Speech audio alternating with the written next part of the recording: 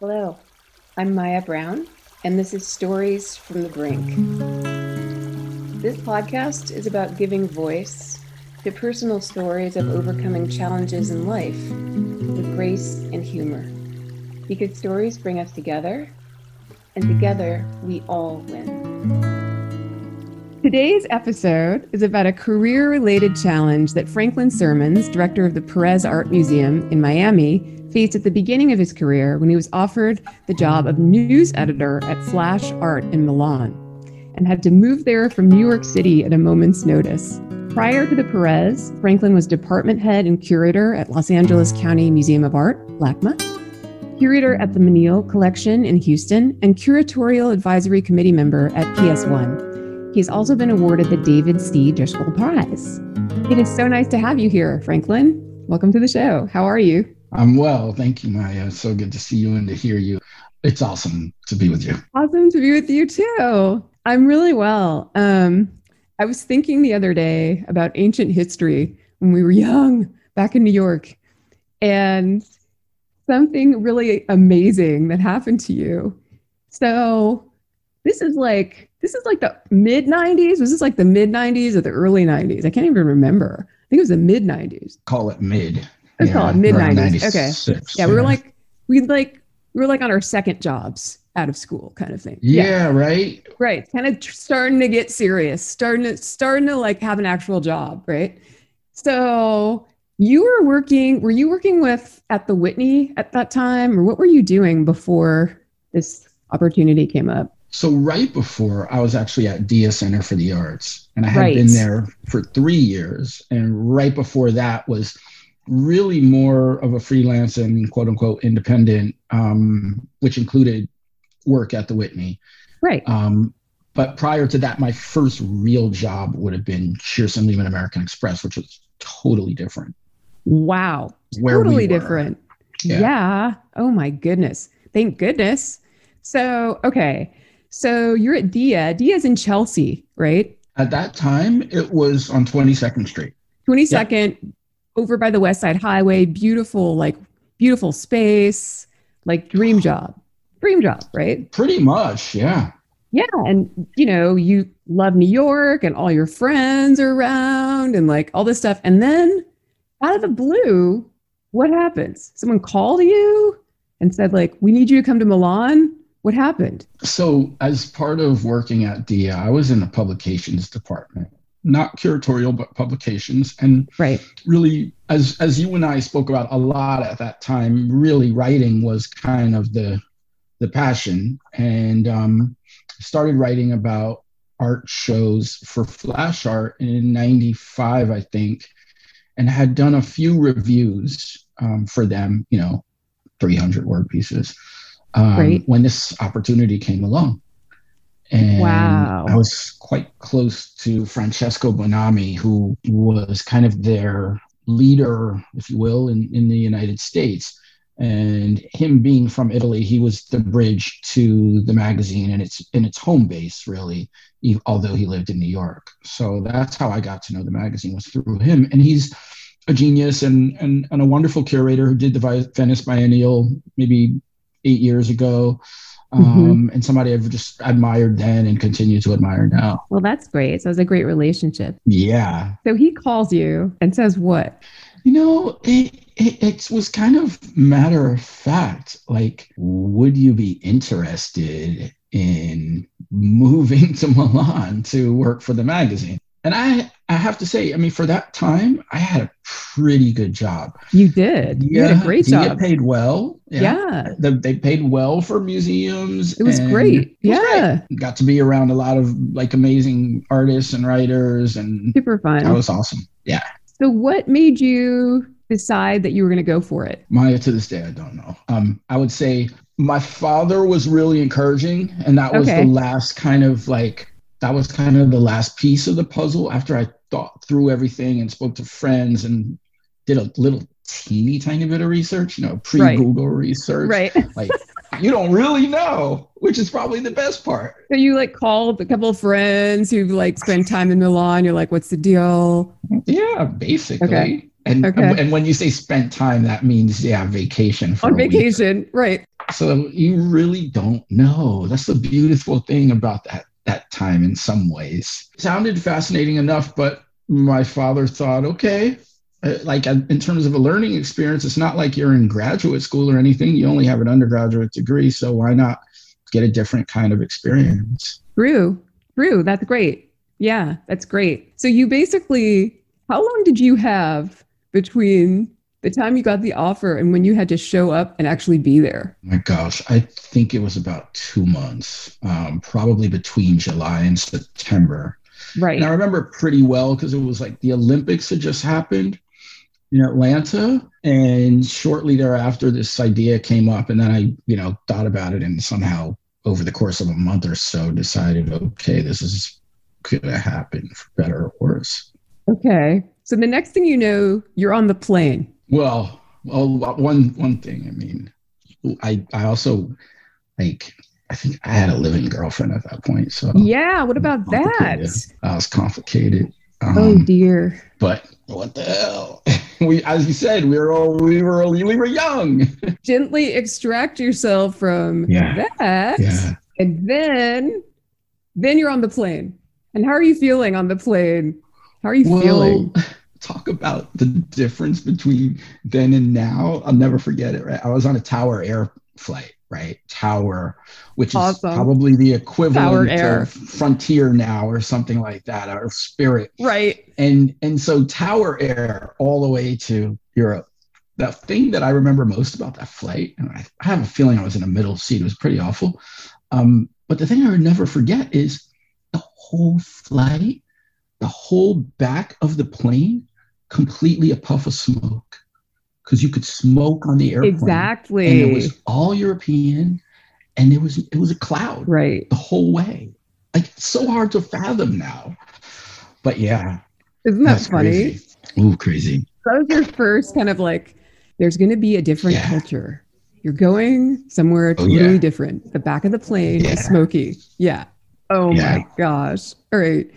So you get there. You've never been to Milan? Have you ever been to Milan on vacation or anything? I've never been to Italy at all. Okay. So you get there. What was it like trying to set up a life there? Did you speak Italian? I mean, I never, the first real instance of that was like going into the supermarket next door and asking for what you thought was a quarter pound of cheese, and somebody coming back with this huge wheelbarrow. And what you were really asking for was like 4 something grams. It was like, oh no. Oh no. What did you do? Did you just take the huge wheel of cheese? Somehow went like this. Yeah. You negotiated hand signals. Okay. So I remember that the job also came with like an apartment, right? So you didn't have to find a place to live. So that's good, right? Or maybe it's not. In some ways, exactly. You hit the nail on the head. In some ways it's great. In some ways it's really bad. So the apartment was directly on top of the offices. The comforting thing, the other bridge, not having to find your own place, was that this position of news editor had been held by other English-speaking people, because you're the only person in the entire office who speaks English native tongue.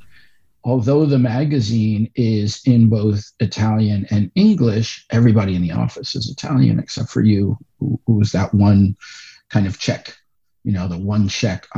Why? Because that's who's there, and that was the foundation of the entire enterprise, was that they had this incredible network before emails or anything like that, all by phone and fax, where they knew somebody all over the world and they could get them to fax articles, and it worked.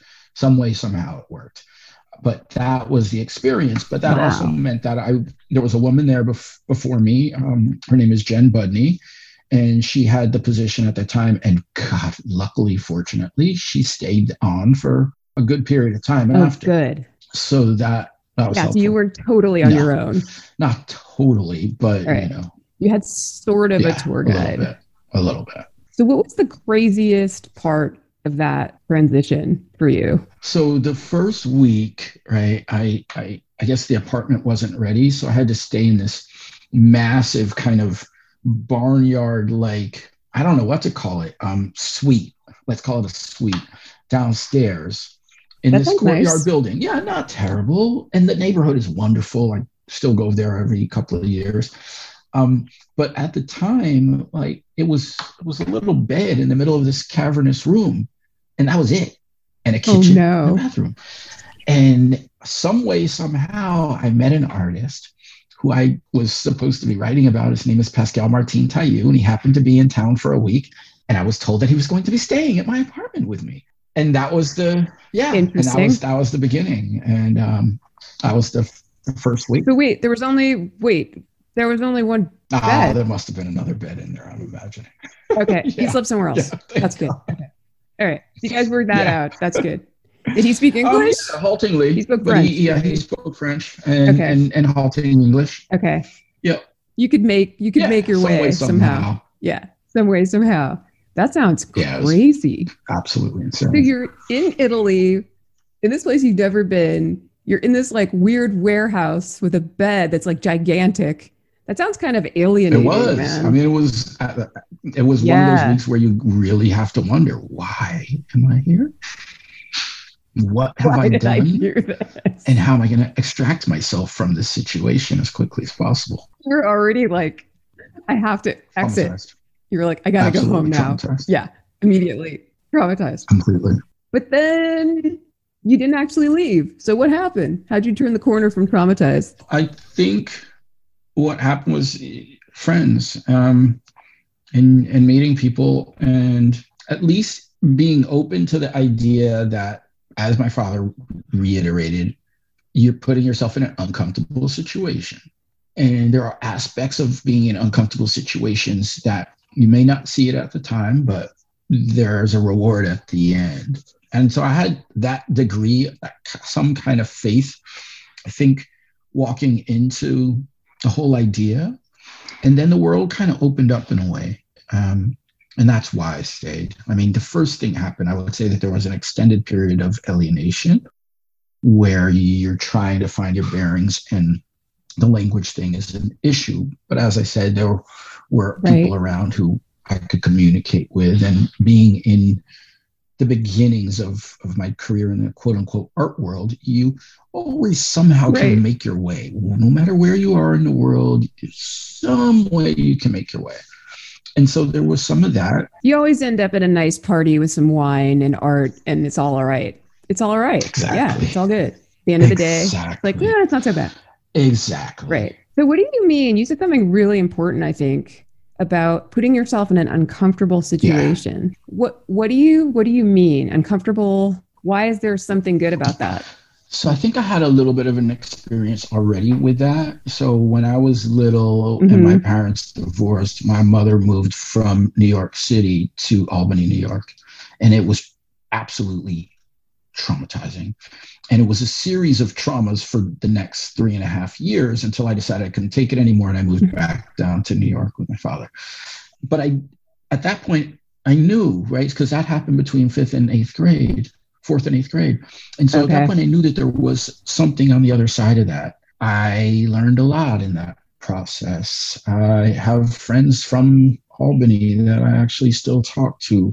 My history or with soccer flourished there. Little things. Which came in handy in Italy. Yeah. Little things that you just don't think about. So I did know that there was some of that possibility. And that gave me some degree of faith along with the friend factor. Right. And when you say faith, I mean, are you a religious person, or what kind of faith? What kind of faith are you talking about? More creative faith, and the idea that creatively you're gonna have to think of new ways to go about your day. And I think that also goes into some degree of spiritual faith, whether you take it in a religious way or not, right? There is, I believe, a spirituality that we all have to be in touch with in some fashion in order to make it through this life. So there definitely was that, and that came into play.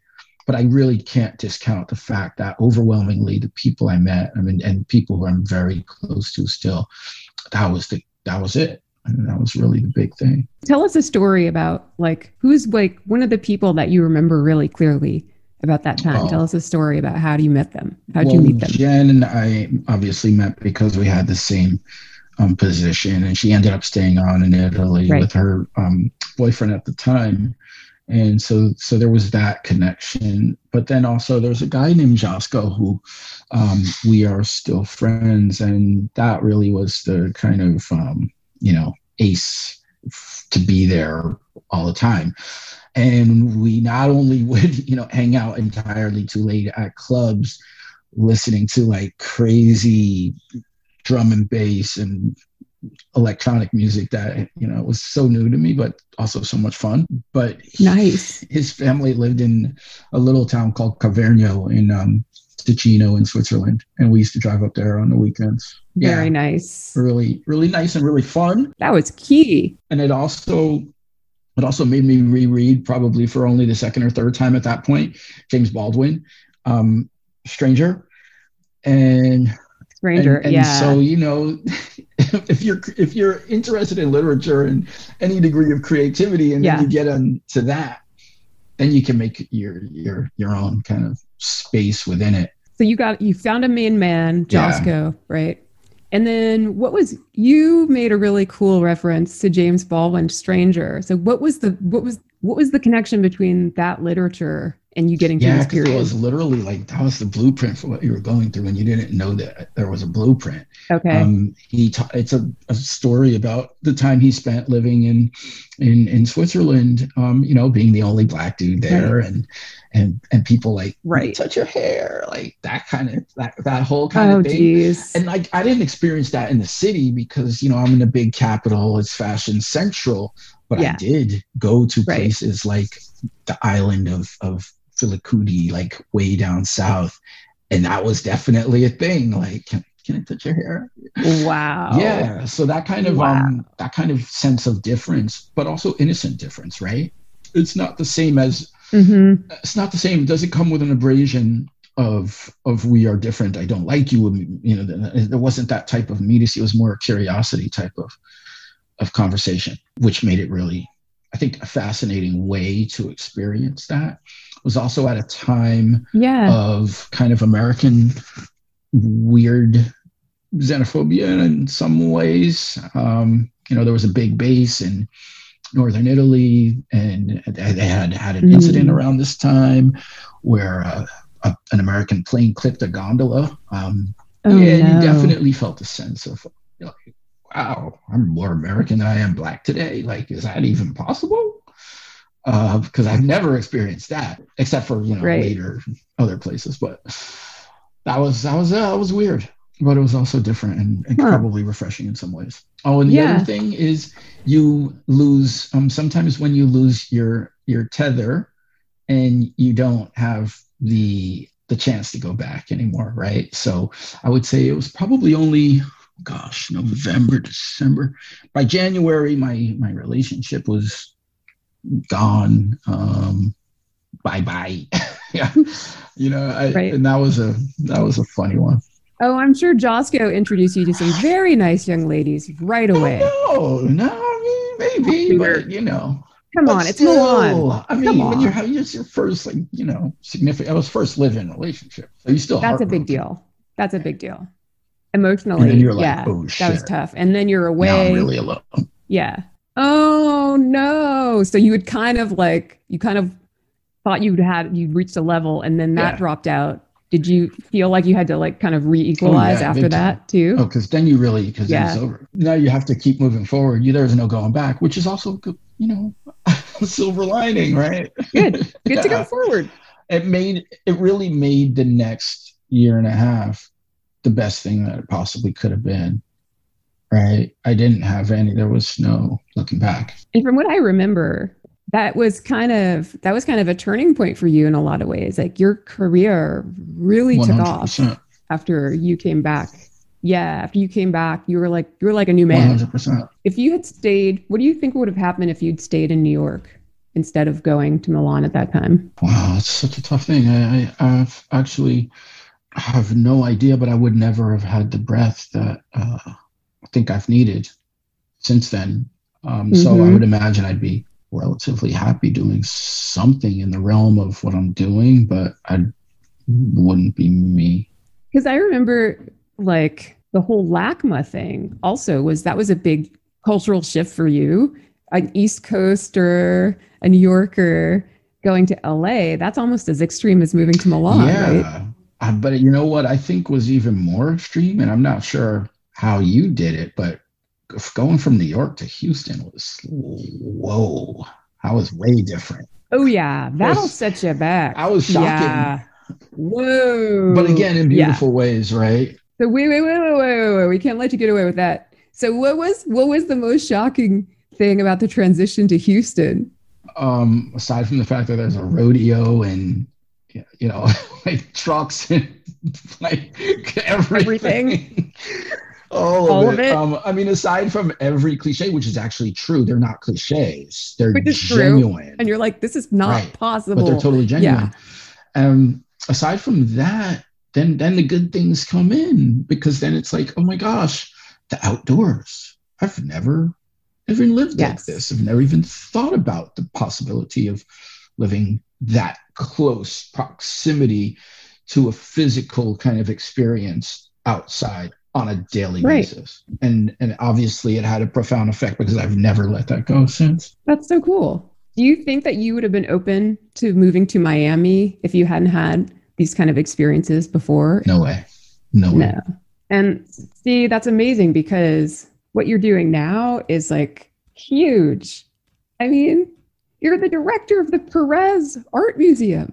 My friend Franklin. Exactly. That's totally Thank you. amazing, It right? is fun. But if you'd stayed in one place and like kind of taken the safe route, you'd probably be running a museum in New York. Let's be honest. I don't think so. It's Yeah, different. I don't think so. Yeah, I think you probably would. You probably would. New York still, and I think this is somewhat its Achilles heel right now, is that you've been the center of the universe for so long, you don't know how to look outside of it, right? And when I think about the things that are happening, even in a place like LA, which is in the scope of things so much younger in a way, right? Like if we talk about museums in New York, you got to go back to like the real European transition, 19th century, whereas that doesn't exist in LA. So amazing things happen in these places where you haven't been that. And so I'm not sure I could have like adapted to that in a sense, because all my assets are about having experiences somewhere else in a way. And being in a place like Miami that relates directly to most of the population, which comes from somewhere else. Right. You know? Right. So there's something that works That's so here true. that might not work in other places. Because you're kind of an art explorer, right? Yeah, that's very cool. And that kind of started, you being an art explorer kind of started with that year and a half. Was it year? How long were you in 96 to 98. 2 years. Unbelievable. I just remember I would get these phone calls and it would be like crackling on the line because, it was like the Dark Ages. I'd be like, oh, it's Franklin. The Dark Ages is true. The Dark Ages. You're like, oh, it's my friend in Europe. Hard to imagine. Well, I so appreciate you taking the time to do this. I know that you're super busy exploring new artists all over the globe and doing fabulous shows as usual. What's your next big show that you're curating at the Pérez? Well, I gotta say, I'm not curating it, but I'm so You're not curating? psyched. I mean, I am, but the next one that I'm super psyched about is we're doing this exhibition on Marisol Escobar and Andy Warhol combined. Cool. And it's Marisol and Warhol take New York, and they both came to the city in around the same time, late 50s, early 60s, and embarked upon their careers together. Warhol had Marisol be in his films, like most of the early ones. She did a sculpture of him as early as 1961. I mean, it's just, it's so amazing, and it's the way. That's so cool. Like, it's the right way to do it. Like, for us to try and do Warhol the way you would in New York or San Francisco just doesn't make sense. So here, Marisol will be the vehicle to a greater understanding of him and of art. Of course. So I'm really psyched. That's such a great way of framing, an introduction to Warhol in Miami, right? because there's someone that was close to him that's so integral to Miami history, and people really embrace her. So that's great. And it's going to be multimedia, right? Indeed. So you'll have the films playing, you'll have sculptures, you'll have paintings. Yeah. And when's that going to, when is that museum speak, that's April of 22 next. Yep. Well, that's good, because hopefully by then people can actually go to a museum opening, which will be great. I know. Oh my goodness. This has to be over, soon, man. Right? Sometime. Yes, I think it's going to be over very soon. Soon. But the thing is, if this hadn't happened, I probably wouldn't have been able to get you on the phone, because you'd be damn busy running around doing all these fabulous things in Miami. So it turned out to be pretty lucky for me that there was COVID. I'll take it like that, but come on. It's true. Nobody had time to talk on the phone, in normal life. It's kind of weird. Well, thank you so much. You. So good to see you. I wish I could hug you. All right. Okay. I'll talk to you later. Thank you all for joining the conversation today. Remember, stay present and share your story. Stories bring us together, and together we all win. Stories from the Brink is produced by Billy Robinson, hosted by me, Maya Browne, music by Octopus Kid.